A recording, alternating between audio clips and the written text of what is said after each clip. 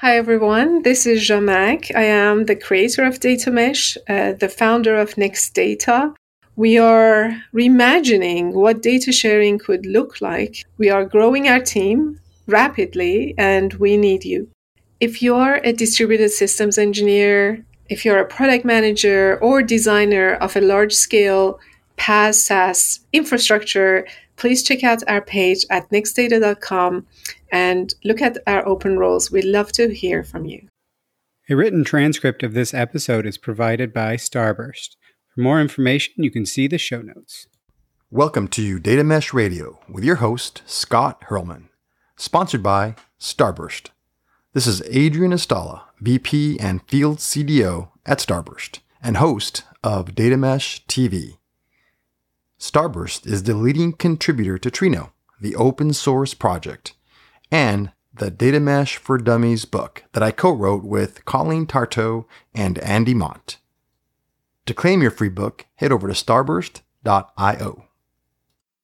Data Mesh Radio is provided as a free community resource by Data Mesh Understanding. It is produced and hosted by me, Scott Hurlman. I started this podcast as a place for practitioners to get useful information about data mesh, and we're at over 200 episodes. I've now left DataStax, thanks for all their help in founding things, but I've left to start Data Mesh Understanding, which is also helping practitioners to get to the information needed to do data mesh well.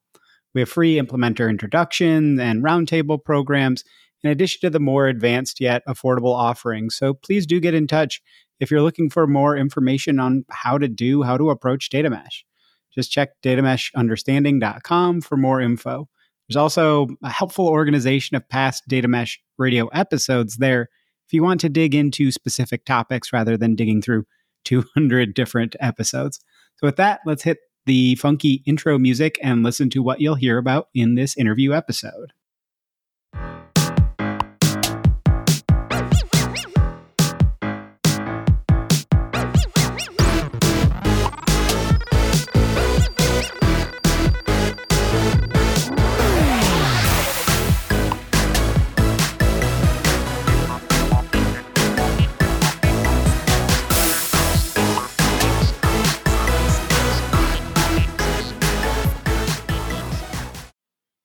Bringing software testing best practices to data. Bottom line up front, what are you going to hear about and learn about in this episode? I interviewed Sofia Tania. She goes by Tania, so if you hear me reference her that way, that's what she typically goes by. She's a tech principal at ThoughtWorks. To be clear, though, she was only representing her own views in the episode.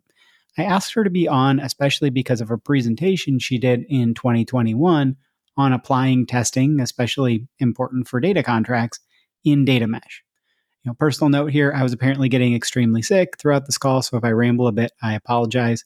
And Tanya's dog also really wanted to be part of the conversation, so you might hear us both kind of chuckling about her antics a bit. Tania has some really great insights, so I probably asked her maybe the hardest questions of any guest to date. She did a great job of answering them, but, I just want to kind of prep people for that. So what are some key takeaways or thoughts from Tanya's point of view?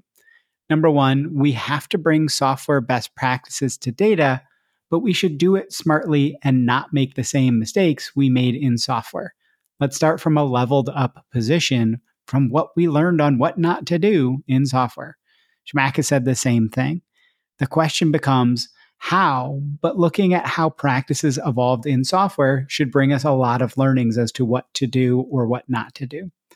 Number two, just pushing ownership of data to domains won't suddenly solve data quality challenges. The new owners, the domains, have to really understand what ownership means and what quality means for use cases leveraging their data. Not just what quality means in general, but what is quality for those users. Number three, a reasonably good way to measure if your data product is kind of quote unquote good enough regarding data quality is to look at your SLOs, your service level objectives, and SLIs, your service level indicators. If you are constantly hitting those SLIs, you can probably focus more on new features. But if you're not, you need to improve your quality so you're hitting your SLIs. Number four, I think this one is controversial. Consider almost a zero trust approach to testing for data. Test as data is flowing through the system, as data lands constantly. Test in development as to what changes might impact downstream data. And then consumers should be writing tests against the data that they are ingesting to prevent issues on their side as well. Scott note here, that's a lot of tests, but how important is certain data to your organization? Maybe look to implement that rigorous of testing around stuff that's really, really crucial. Number 5, in a decentralized ownership model, many data consumers are less likely to trust data, at least at first. So you need to show them why they can trust data at the data product level. Leveraging proper testing and data contract strategies is crucial to being able to prove out data quality so someone goes, oh, I can rely on this. Number 6, you should look to build out a robust testing and observability framework as part of your platform. Data product owners or domains shouldn't have to build these things out manually themselves. Number 7, if you only have detection of data quality issues once the data hits production, once something or someone is potentially already using that data, that's an issue. Look to create ways to test data at the data product development stage as part of that CI/CD. We can't really rely only on lagging quality indicators if we want to up our data quality game. Number 8, data for analytics and AI is even more complicated than on the operational plane. Generally, on the operational plane, data hasn't been transformed multiple times. So if there's an issue, it's either in the source application or an issue with the API call that was made, right? In data, we have to develop smarter tests as data flows through the pipelines because there are so many, whether that's data products or whatever. But as it flows all throughout, inside the data product, out of the data product, through the output ports, we need to be able to test it along that entire journey and know what should be happening and why. Number 9, data producers need to define quality data in terms of what consumers actually want and need. Instead of arbitrarily setting these quality levels, what do the consumers actually want? Number 10, consumer-driven testing in data sounds wonderful, but it's hard to see teams being willing to do it. We need better tooling and ways of working to make this easier. Number 11, data quality surveys of data consumers are important for a number of reasons, but are again lagging indicators. They should be used to help develop appropriate SLAs and SLIs for data products and monitor if data products are generally meeting customer needs. But again, lagging. Look for things that aren't so lagging. 12, potentially controversial. Can a data producer really develop a custom test for their data product for each individual consumers? Or do the consumers owe it to the producer to develop tests to ensure that the data product continues to serve their own use case well? Scott, note here, this one question could start a LinkedIn, flame war, I think, but it's an important question to ask. Who does the testing fall on? Where is that kind of culpability around, hey, this should have been tested to see if this actually fit into what this use case was what the use case needed, if things were still kind of hitting what the use case needed from the data. Number 13, if you push for consumer-driven testing, don't be surprised at a lot of pushback. That happens still even in the API world, where this consumer-driven testing has been way more accepted for years. Number 14, are consumers ready and able to programmatically define what good data quality means for them for each use case? There are some tools that can help, but practices and toolings are still mostly nascent, right? Are the consumers actually ready if we tell them you need to start doing consumer-driven testing? Can they actually even do it? Number 15, potentially controversial. Many consumers still have the kind of give me all you've got, all of the data you have, and I'll sort through it mindset. Trying to get them to lock into what they are consuming or want from a specific data product will be hard. Number 16, there can be a real chicken and egg scenario around data products, especially with testing. Consumers don't know precisely what they want and what will best suit them until they see kind of that V1 of the data product of the data. But those building out a data product and having to change it a lot to customer feedback is tough. Producers want to build it once instead of, go through 10 iterations. So just be prepared for this to be an ongoing issue in data and for it to lengthen times to data product release. Because again, the consumers aren't willing to say, this is exactly what I want, or aren't able to say that before they get their arms around things. But the producers don't want to produce something that's not going to be leveraged. So it's push and pull there. Number 17, potentially controversial one, having your transformations handled by low-code, no-code solutions can easily hurt you more than it will help you early. Be very wary. Scott, note here, this is coming up a lot in a lot of conversations recently and was featured in the ThoughtWorks radar released in early May of 2023. I think this is something that's people are getting bit by, that they think the low code, no code, especially on kind of virtualization stuff, is starting to hurt more than it helps at scale. And finally, number 18, in software development, including development for data, abstractions are crucial, but they can get you in trouble pretty easily. Really think deep about your abstractions, because it's easy to lose sight of what underlies the abstractions. And abstractions on abstractions on abstractions just compounds that issue. Okay, enough of just me. Let's hear from our awesome guest in this interview episode.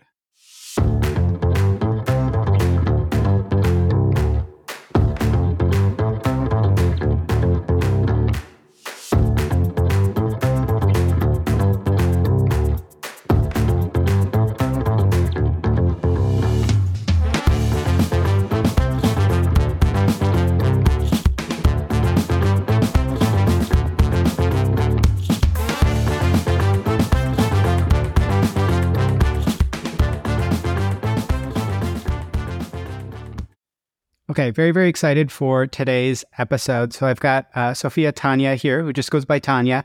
She's a technical principal at ThoughtWorks. To be clear, though, she's only representing her own views on this episode.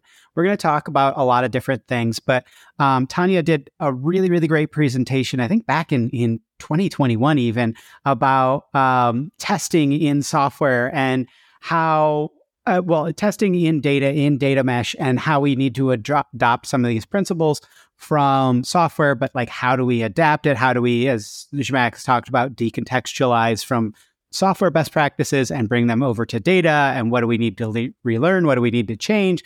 All of these different things. Like, how do we think about this in the kind of greater data contracts conversation? And how do we have communications where we think about things at the technical aspect, right? Like the technical interface layer, but that doesn't actually encapsulate all of the communications we need when we have actually exchanging context between two different domains. You have to have the person to person as well as the technical and all of that fun stuff. So we're going to talk about that, some of the anti-patterns that she's seen, and just a whole lot of different things. So I'm very excited about this. But before we get into that, Tania, if you don't mind, if you could give people a bit of an introduction to yourself, and then we'll jump into the conversation at hand.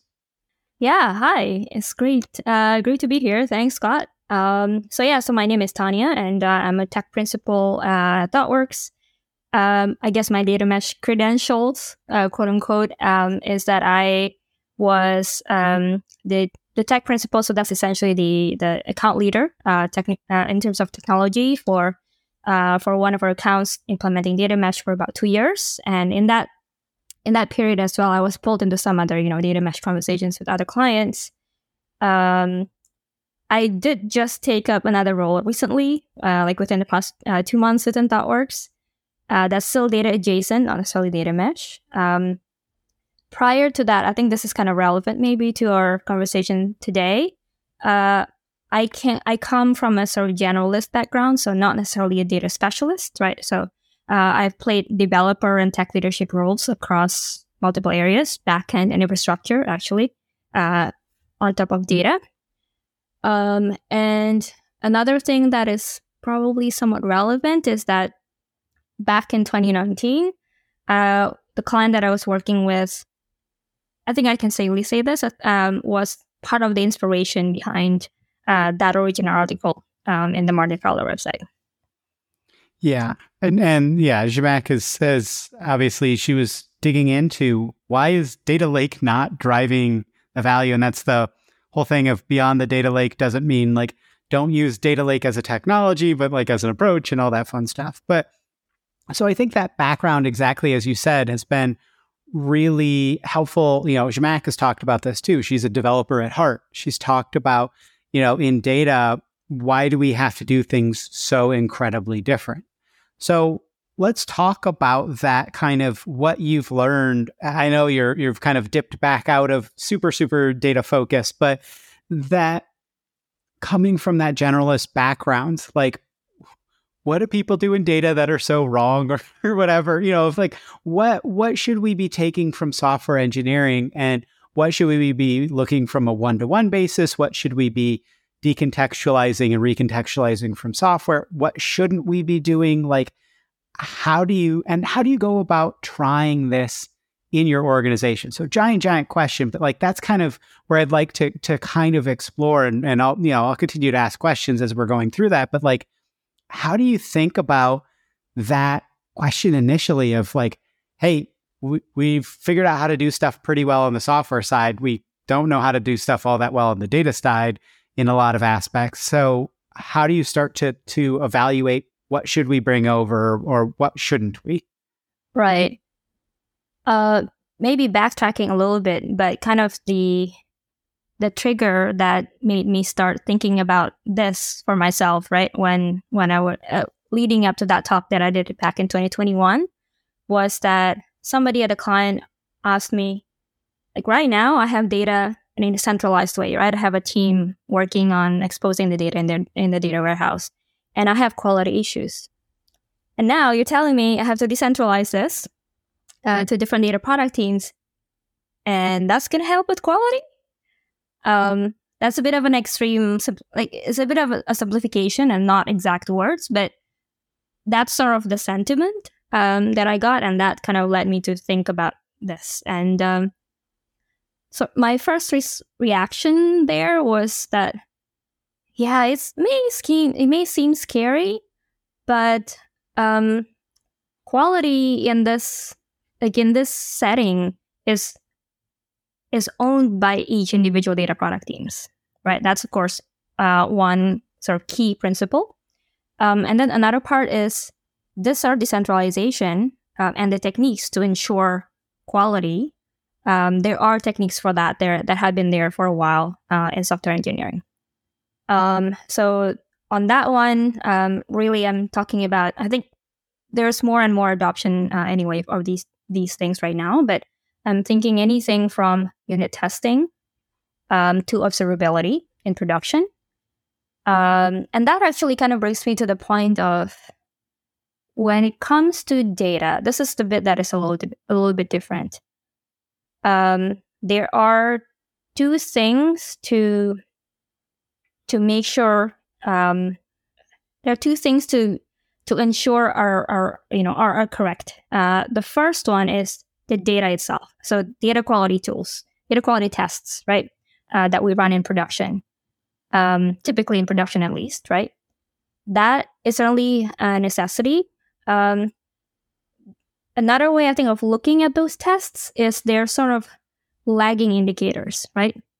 As in, if they're failing in production, well, the issue is somewhere else. So the question is, can we detect that sooner?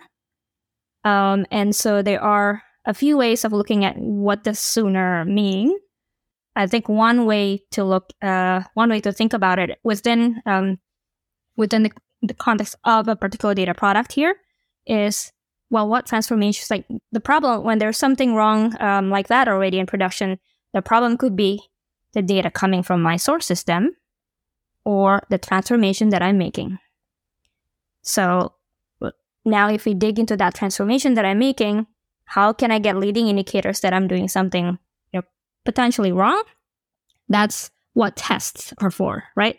Unit test, component test. If you have something a bit more complex, then something that I call flow tests.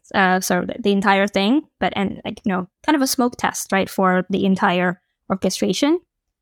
And And then there's the other side of the other problem. The other side of the problem could be the data that's coming from my source. So how can I guard against that? And that's another type of leading indicator of like you doing data quality tests, but against those as well to kind of protect or at least detect, if not protect, detect your own, detect the data that you and your data product is exposing.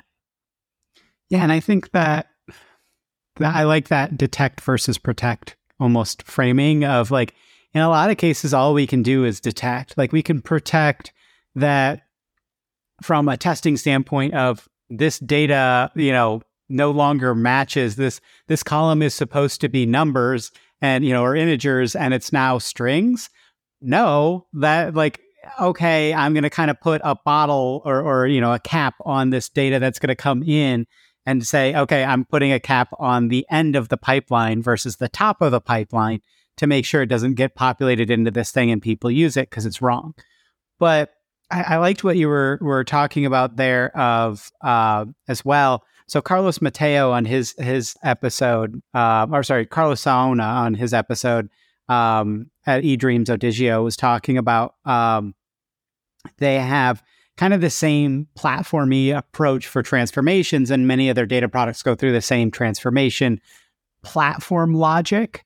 And so if they detect something that's wrong, they can go, well, let's look at these other data products that are doing the similar transformations. And immediately it jumps to those and goes, no, they're not wrong. Okay, then there's something wrong in my transformation code or in my source system. And that you start to very quickly, you think about SRE practices and you go, okay, something has gone wrong. How do I get to, root cause analysis is both good and terrible because there is never anything that's truly the root cause because everything is interconnected and all of that, even in loose coupling and all that stuff. But we won't go into that theory of reliability engineering. I'm going to have a panel on that at some point. But that you're able to start to easily narrow in on things, which we haven't done very well in data. It's been like the data is wrong. What does that even mean? What wrong in what sense? And so I think that when you talked about that decentralized management of quality, that is something that's really important to think about because you can actually contextualize quality at a local level instead of a global level. And everything has to be at the same quality level or it's not quality and nobody can leverage it, even though it's like, what is the actual use cases need for quality? So I'd love to hear how you started to work with people to understand that, right? Not just like, hey, we're just going to implement these systems, but like, how did you work with people to get them over that hump? To be like, no, decentralization can actually mean better quality because we're able to actually start to monitor what matters. It's a big question, I think, right? I really think that one of the things that you mentioned just now is like quality as the different data products could have their own definition of quality, right? I think that's a key part of this. And the way that I would start thinking about this is in terms of when I'm part of a data product, what is my customer impact? Well, what does quality mean for my customer or hopefully many customers? And the way that they think about quality in aggregate, right? For this set of customers, that should inform how I as producer think about quality. And I think that's the way to start too. So if I'm working with a very gnarly data quality problem where people don't know where to start, I would start with, okay, let's look at a data product that's the most painful if anything there is wrong. Let's look into that. Let's look into a few of the primary customers and let's understand what does quality mean for them. Maybe a particular field, like maybe the total sales, right? It's the total sales number. It's something that is absolutely crucial to be correct or whatever it is, right? We can look into that, and then if there's really nothing, if we're really starting from a place of from zero, then we can start with those lagging indicators, putting those data quality tests from the view of these customers. So you can, I kind of sometimes refer to this as the consumer-driven contract test for data as well, right? That's, I think, one place to start, because that then allows us to at least get a baseline. Okay, those are the consumer expectations of data quality. Are we meeting them, or how often are we meeting and missing them? And then that tells us, okay, we're not meeting them, and we're not meeting them often. How can we do better? And how we can do better is by adding in those leading indicators, right? Whether it be adding those data quality tests, but on our sources. So we are telling them too, on our part, like, hey, this is what I need from you. If you're not giving me those, I can't do my job. I can't deliver the kind of data that my customers need. So that is, again, one part of the leading indicators. And another part is, well, maybe the other part is, maybe I keep having bugs in my data pipeline, and I need to guard against that. And that means I need to add tests and apply CI/CD to my data pipelines. But I kind of think about it from the customer angle, like, what does data quality mean for customer A, B, C? Or if there are too many, then we start, we prioritize from the ones that are super impactful. We kind of start from there. We start monitoring from there. We see where we are right now. We see where we need to be. And then we see where we need to guard ourselves. Yeah. And I want to get into that philosophical question of like, who generates what tests, and like, how does that work? And that communication layer of, okay, should the consumers be communicating in the technical code? And if we have, if we're trying to lower the bar to leveraging data, and we're requiring people to write tests, that's probably kind of at odds. But I like what you were talking about there of, I need this to do my job. And one thing I've kind of talked about is we should have a universal framework inside an organization for measuring quality levels.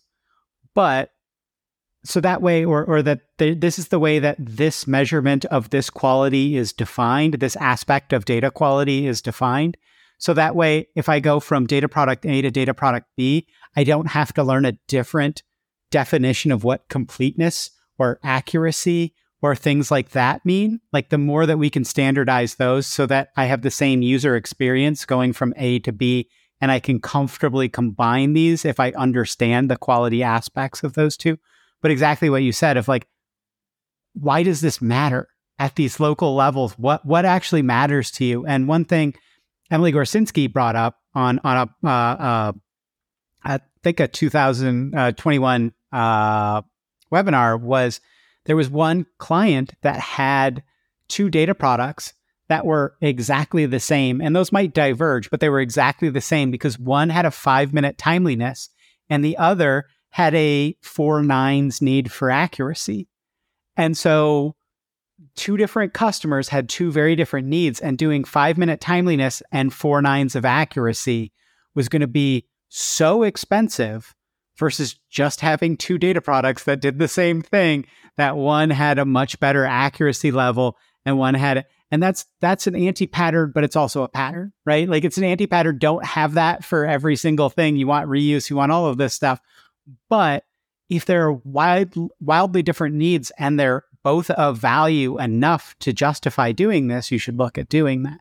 But like, so I want to get into that question about the who should generate what tests, because I've also seen, like I said, that if you're asking, I do think we need the consumers to lean in, right? Like, something that I've seen with data mesh is that the consumers now feel like they have the power, and it's like, you must give us all the data we want, give us everything and make it perfect and do all of this. And it's like, now we can't flip that completely around. We have to have like an actual consumer producer relationship, like an actual relationship. So like, I'd love to hear kind of your philosophy of how you think it should work, but also like, you've gone through this with people. So there's the abstract, there's the economic concept of, nothing else changes if I do this, if I significantly increase the price of this, but nothing else in the market changes. That's not the real world. So I'd love to hear kind of conceptually how you'd love for it to work if people weren't involved, if everybody behaved as if they should. But then walk through, we can talk about, but let's start with that aspect. But then I want to kind of get into that aspect of, okay, but how did this actually look? How did you get to good from starting at, we need to figure out how to actually do these tests? But how do you think it should work? And then we can get into how it actually works or looks in reality. Yeah, I think maybe first an admission that this consumer-driven contract test is something that I've advocated for, but haven't quite done for data. This is something I've done for backend development, APIs, and even there, the challenge that you mentioned also applied. So usually even for backend development, whenever myself or my colleagues say consumer-driven contract test, is going to guard you against, prop changes in the API that's going to break you. Isn't that good? They're like, yes. And then we told them, okay, so you need to write this test. They're like, oh, hell. That's not what I signed up for. So there is definitely that challenge. So philosophically, though, I do think that the consumers should write it. But there is that adoption issue overall, I think, with consumer-driven contract tests, because this is putting the onus on the consumer also to codify their quality expectations programmatically, rather than just saying the data that you're delivering is not good enough. What is this, right? So it takes effort and it takes skill because these tools take some learning to do. Philosophically, I do think that it needs to be the consumer, because otherwise there's always going to be that translation layer. So building up on that a little bit, philosophically, I think it should be the consumer, and then the producer needs to take those expectations and in their CI/CD pipeline, aggregate those, right, from multiple different consumers, and then run those expectations against their data product. And hopefully before it hits production. But if it's starting from nothing, then at least in production. But yes, so yes, it is hard. So there are, I guess, two thoughts on that that I have. The first one is, if it's hard, and if the data product team has more skills on that and want to help their consumers, they can bootstrap that for each consumer first, and then kind of help them get into the cycle of updating them whenever their quality expectations change. And the second thing is maybe the tooling ecosystem needs to also provide more options.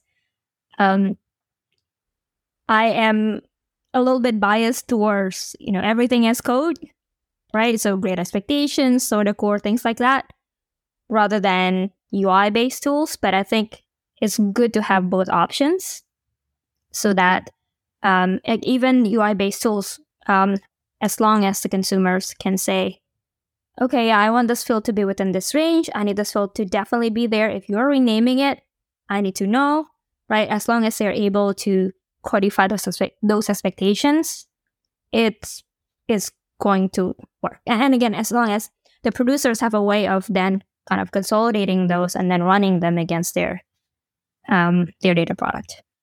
Yeah, and that's where I think the platform should be playing as much as possible, because so much of this stuff in data mesh and in data in general is manual. And so much of this stuff should be just, you look at the way that things are handled on the services side, on the operational side. So much of this stuff is just automated in how we figured out how to interconnect these things, or people are building these platforms to make it so that that's easy. But yeah, I had Abe Gong on from Great Expectations, and he talked about something that has just kind of been one of my nightmares since, which is that you do have these consumer-driven testing, but they never expose that to the producer. They just have it and say, if this thing breaks upstream, then don't consume from it. Like, if this violates my contract, don't consume from it. And it's like, why are you not exposing that to the producer? Like, how?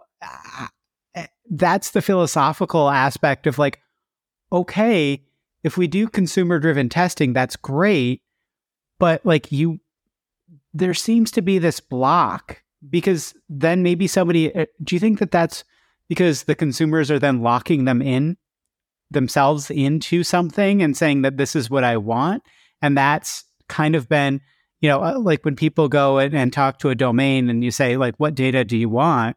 And they're like, just give us all your data and we'll figure out what we want from it. And it's like, that doesn't work. That's just a mess and everything like that. Do you feel like philosophically, and this is a difficult question to ask or to answer because, everybody's different, but do you feel like in general, consumers are in a mode where they're not technical enough in general to do the consumer-driven testing? They're not in the mood, right? They just don't want to do it, or, there isn't the good enough tooling, or that they're not really wanting to say, this is what I want, because then if that gets delivered and they change what they want, or they didn't know what they wanted, then they said, I want this thing. And then you delivered it to them and they said, that's not what I want. And they don't, it's almost like they don't have any room to complain that they're locking them. They're removing their ability to complain about things.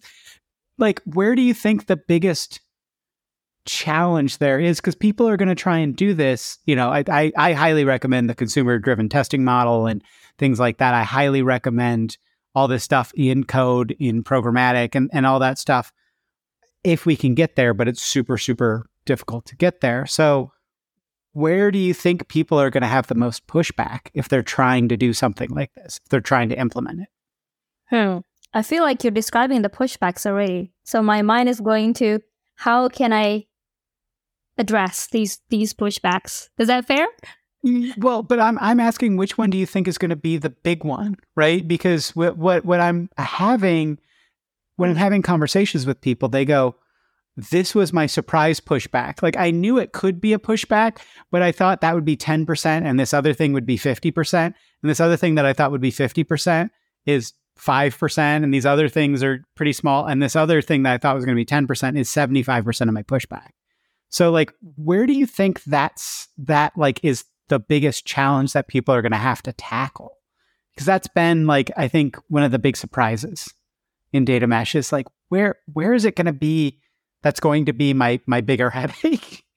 This is as a data producer, or like as somebody trying to introduce consumer-driven content to the consumer, yeah? Or the data mesh leader, the implementation leader. Are they going to have difficulty getting the consumers to want to do this? Or is it that the tooling is so difficult? Is it that they can't do it? Is it like, where do you think that pushback's going to be? Yeah, my feeling is that it's the, like, I'm a consumer, I just want everything you have. That's a common one. Tooling can be a part of it, but I think that bit is surmountable. Like, again, the technique that I mentioned earlier, like the implementation leader or the platform team can maybe help them bootstrap that. It's a common pushback, but it's a surmountable one. I think the first one, that's a bit more of a mindset thing. Like, no, what do you mean? I have to specify, I just want everything and I want everything to be perfect. I think that's the biggest challenge typically. And that's kind of what I'm not surprised by that, but I think a lot of people are, is that getting people to lean in and actually exchange context instead of exchange requirements is not the way we've done things in data. So like, we started kind of talking about a lot of the technical aspects where, and you're a tech principal, right? You're a very techie type person, but like, where did you find was the most difficult for getting people to lean in the data mesh implementation that you worked on, and it's going to be different for every domain and all that stuff. But like, where should people be expecting to have the most challenges around ensuring quality and that with these kinds of because there are a lot of surmountable problems, but you've got to have people that are actually communicating appropriately with each other. Yeah. In the context that I've seen, the biggest challenge is a similar one to what I shared just now, as in the customers having a hard time specifying what it is they need, their expectations. And a part of that is that so the data mesh adoption that I'm seeing are mostly in big companies, enterprises, where releasing anything to production takes time, right?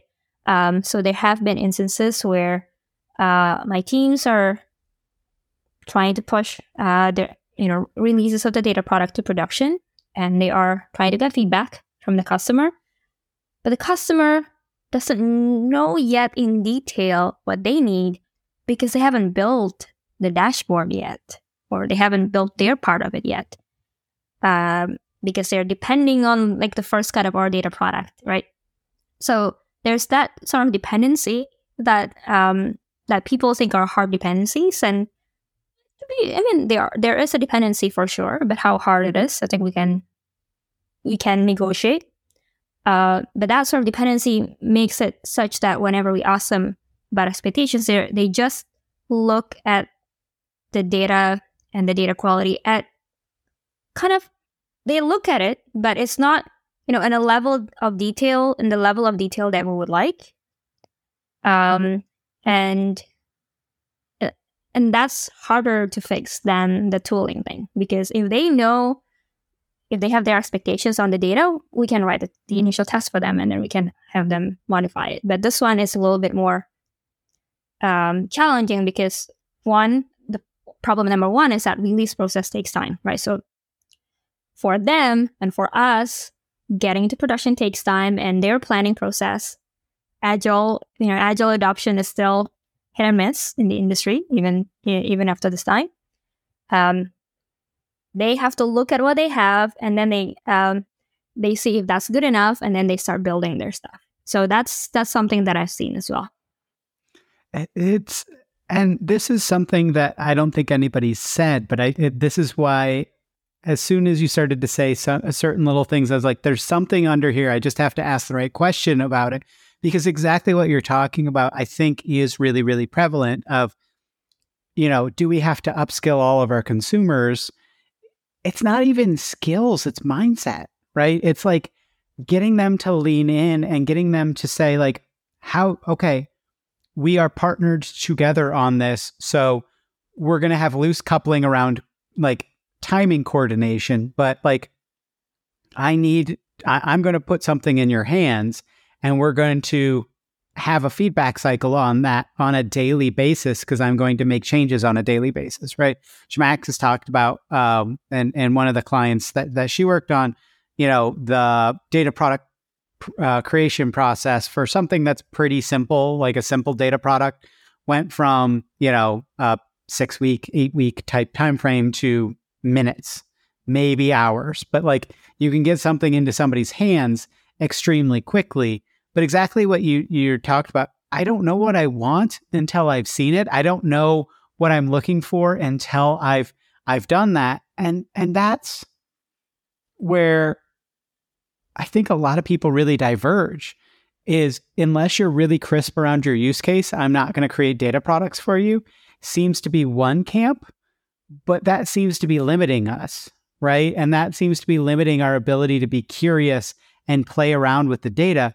But if you're curious and playing around with the data and don't know exactly what it means, because I haven't prepared the information for you in such a way to answer your question, because I have to prepare it as if you might be able to answer or to ask any question of it, it just becomes this impossible kind of chicken and egg scenario, this back and forth, this other thing. So it's really good to hear that actually put out there, because I think a lot of people have kind of danced around that. But like, what did you see where there was, maybe if you could give an example of where somebody was really good as the consumer, And so then we can start to pattern match that, or that we can start to model that for potential consumers of like, how can they behave in such a way that's going to leverage as a producer, the producer's time and effort the best? Or do they have to have that really fully formed idea? Is that you have to really, really ideate before you start to put something together? Or do you have something I've called like this thing called the data Shrek, which is a purposeful swamp? Because, Shrek, he loves a swamp. He like wanted to build a swamp.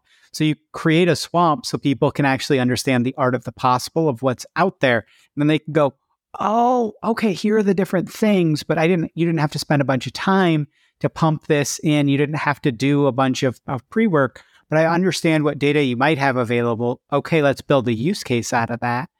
Or like, I'm just trying to figure this out.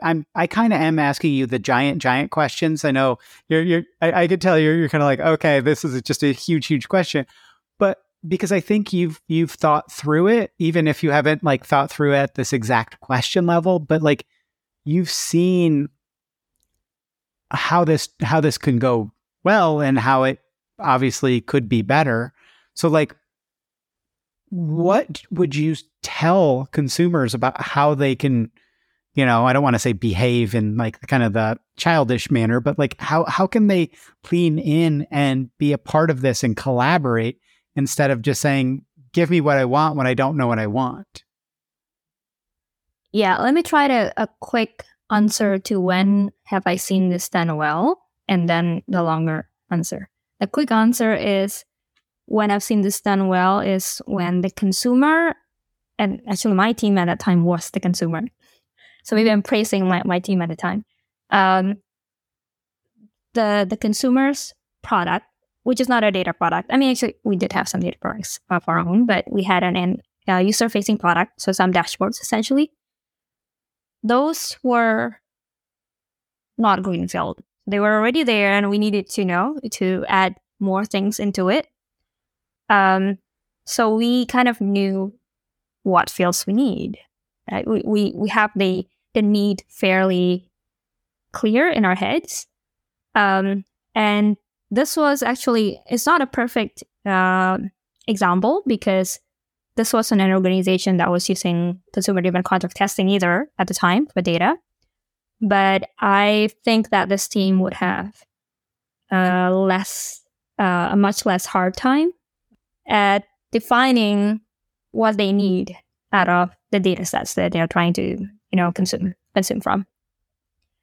And then if I now think about your larger question on like how can we get the consumers to quote unquote behave so that they can communicate their expectations? I kind of think there are two parts to it, in that the product part and the sort of coordination part.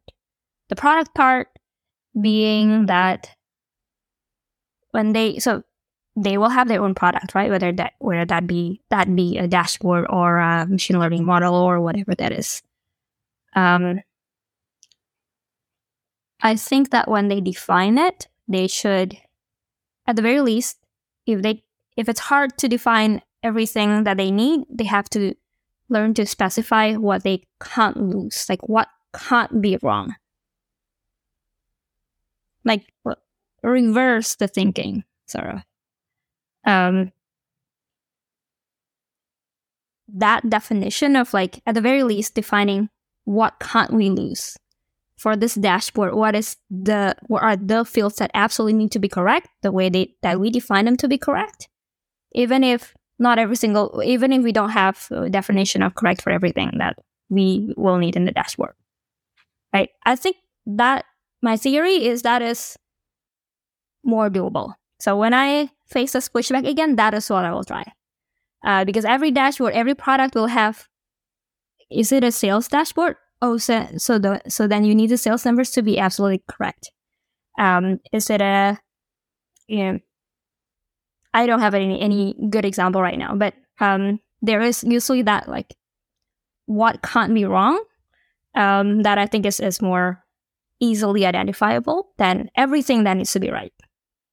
Well, what drives value from this? Like, what are the very specific value drivers, and what are the almost a SWOT analysis, right? Or maybe not SWOT, but like, what are the risks and what are the opportunities here? Or like, what is the thing that really, really matters? Because if this doesn't matter, and, like I've talked about this with like completeness, where completeness is totally, in some use cases, it's like everything needs to be complete because otherwise things will break and all of that. I think we've wrapped up a lot of what we were kind of planning on talking about in that aspect. So one thing I wanted to talk about was Zhamak has brought this up as well, but the kind of low code, no code, it's deceptively easy until it's not. And this, personally, if I'm going to throw MongoDB under the bus, but I'm going to throw, 2012 MongoDB under the bus, where people would go in and it was like, you can do schema lists. And it was like, yeah, you can, until your data doesn't fit in memory. And then all of a sudden you can't get anything performant. Your performance literally drops 90 to 95%.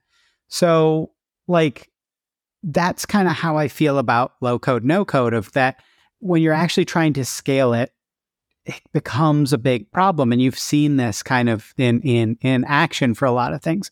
So I'd love to hear kind of, you said this and I really liked it, if there is a difference between ease and simplicity, right? Like, okay, ease of use, but is this actually going to be simple to use in the medium to long term? Is this that? So I'd love to hear, and this kind of does wrap into what we were talking about of, wouldn't it be nice if we had testing that was all code driven, but, not necessarily that users can use that. So like, what have you seen around that low code, no code, and where do you think people should be okay with it, if ever? I know Zhamak kind of philosophically is like, never, don't ever, because she loves code, but where do you think people can actually do that?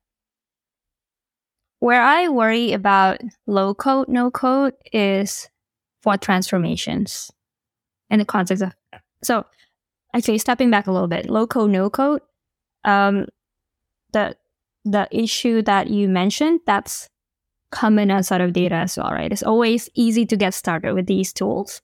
And then once you start, you add more and more things into it. And then now it's so hard to add anything to it, but it's also by now hard to move out of it. So there's always that, I wanted to say catch-22, but it's not exactly that, but you know what I mean. And then when it comes to data, I kind of think that, for extract and load, if you're using the ELT model, it's okay because it is simple integrations between two systems.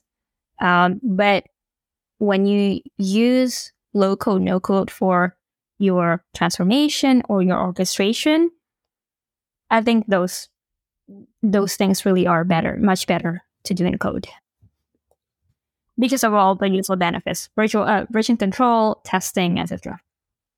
It's funny how much orchestration, the more you dig into it and the more you find this, of like that, people have talked about this with Airflow, where no one can read each other's DAGs.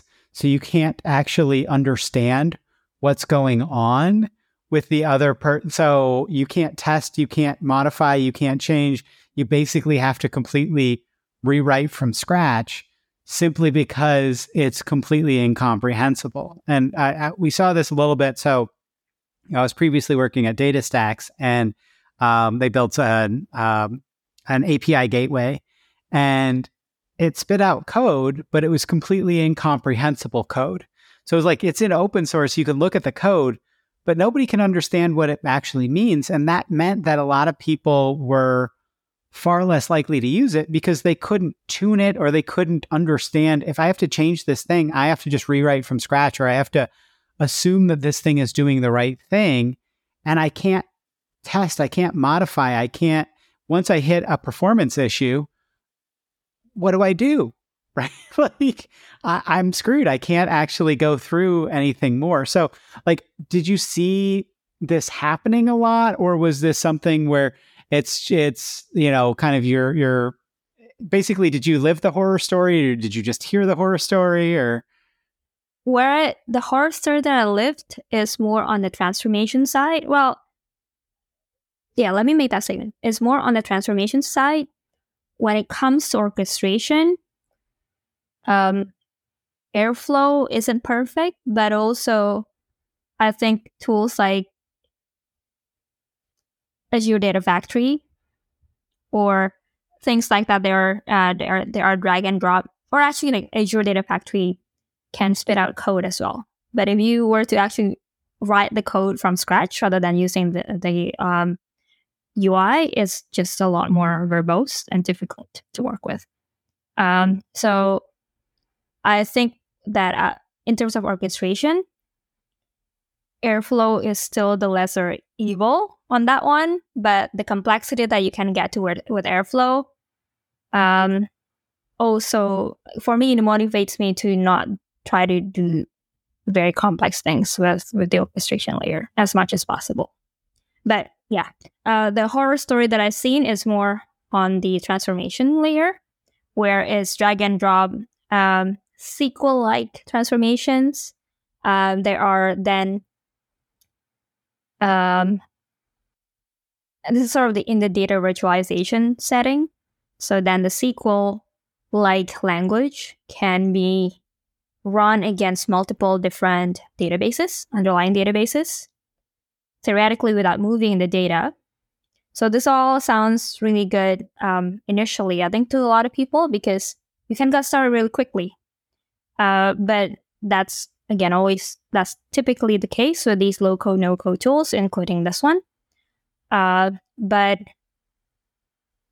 the challenge there is, of course, yes, while it is easy, the more code you add here, the more joins you do, and the more underlying databases you hit, the more it suffers performance-wise, because now it's hitting too many databases and trying to get the data into memory for whatever joins that need to be done across databases. And I've seen the complexity grow to 30, 40 joins for one seemingly innocent view that is exposed to a consumer.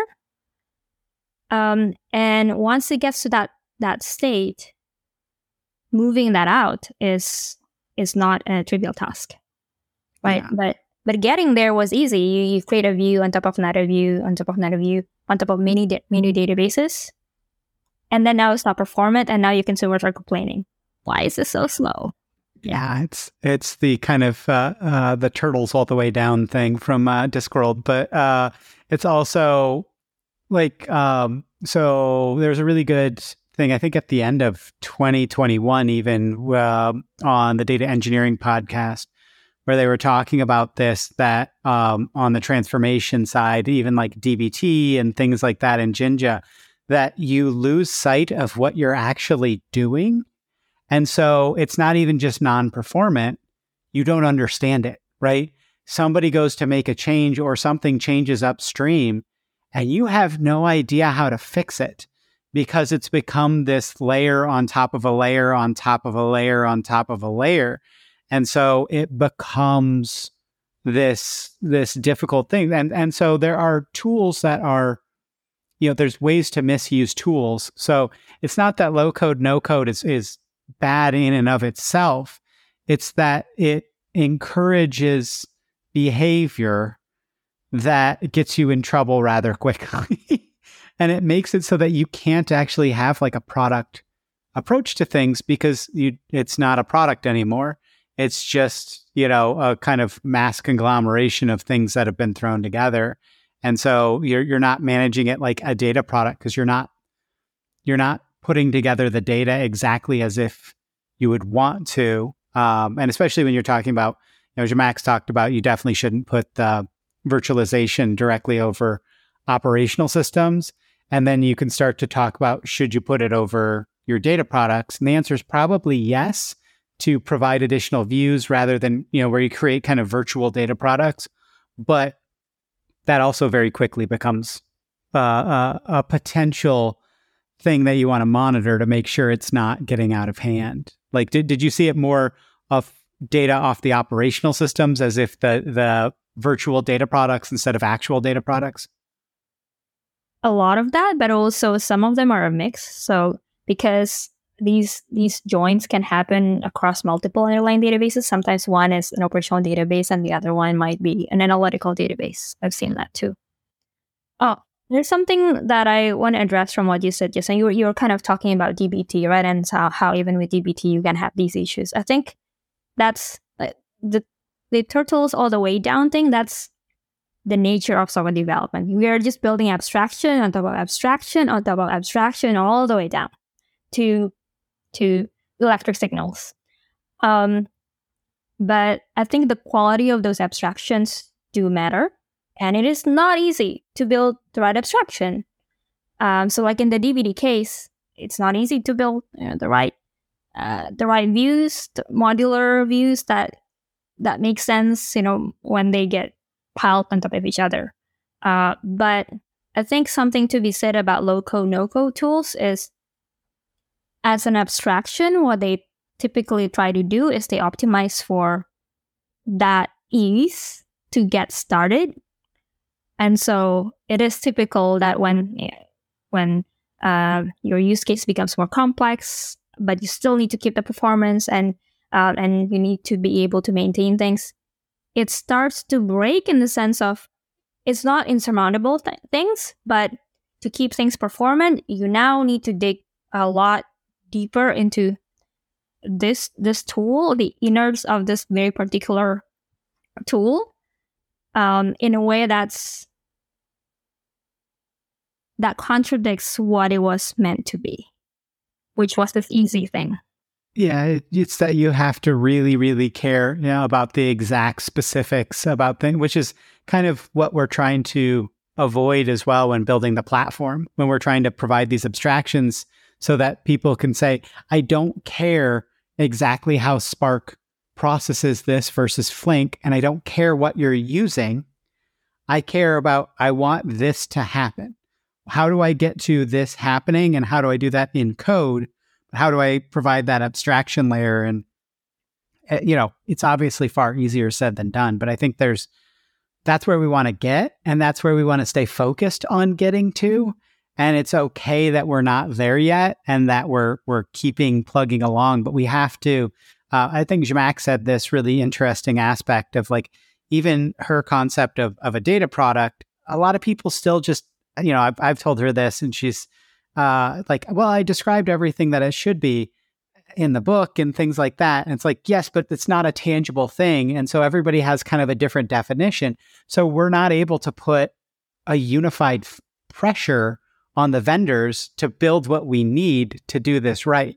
So we almost need kind of a conglomeration of ideas to get to a place where we can press on these vendors to do this. But yeah, we need to make things more, with higher ease, but not with lower simplicity, right? And that becomes where you're not trading off ease and simplicity, right? Where you're having both ease and simplicity, but that's very simple to say and very difficult to offer, especially when you're thinking at more and more scale and more complexity of what you're doing at the underlying layer. So, it's something where I hope we can get to. But so we've covered a whole heck of a lot of different things. Like, I feel like I could just ask you questions for hours and yet still ask kind of confusing questions because you've just got all this knowledge that I want to unlock. But is there anything we didn't cover that you wanted to, or any way you'd kind of want to wrap up the episode? There's one thing that comes to mind. When we were doing the prep, if I can say that, you asked me, when it comes to testing, how much is too much?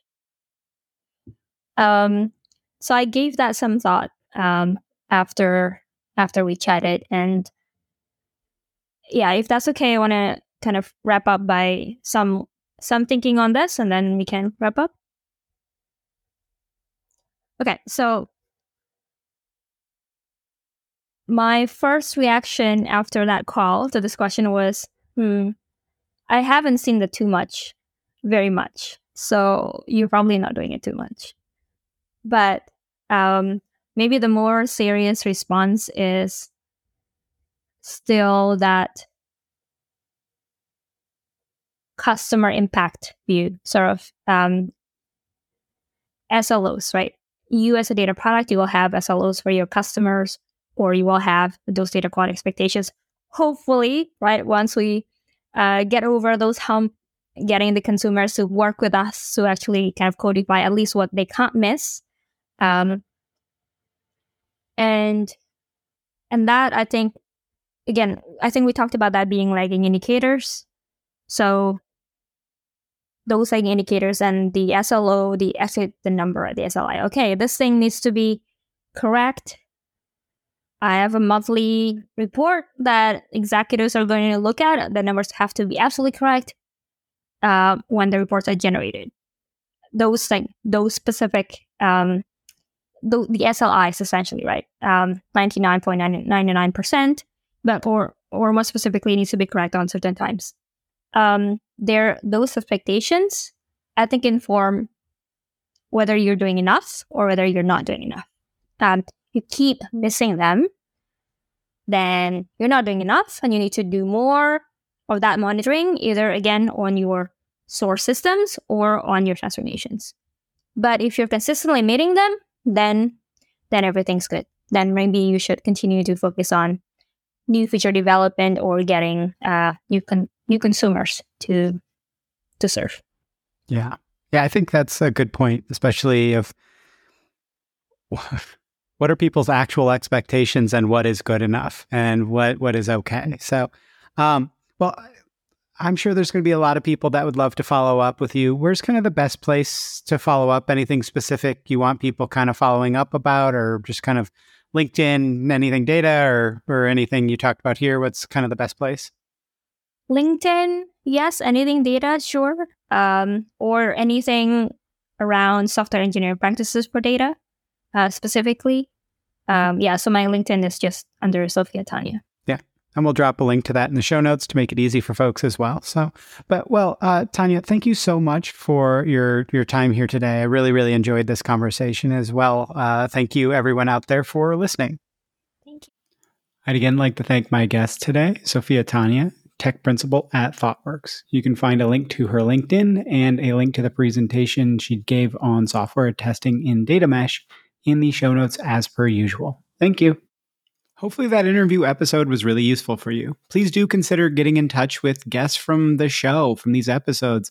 Most have said they'd really love people to reach out to them. And please, as well, if you've got a minute, rate and review the podcast somewhere. It really is honestly super helpful for other people looking into kind of data podcasts to kind of get this in front of them.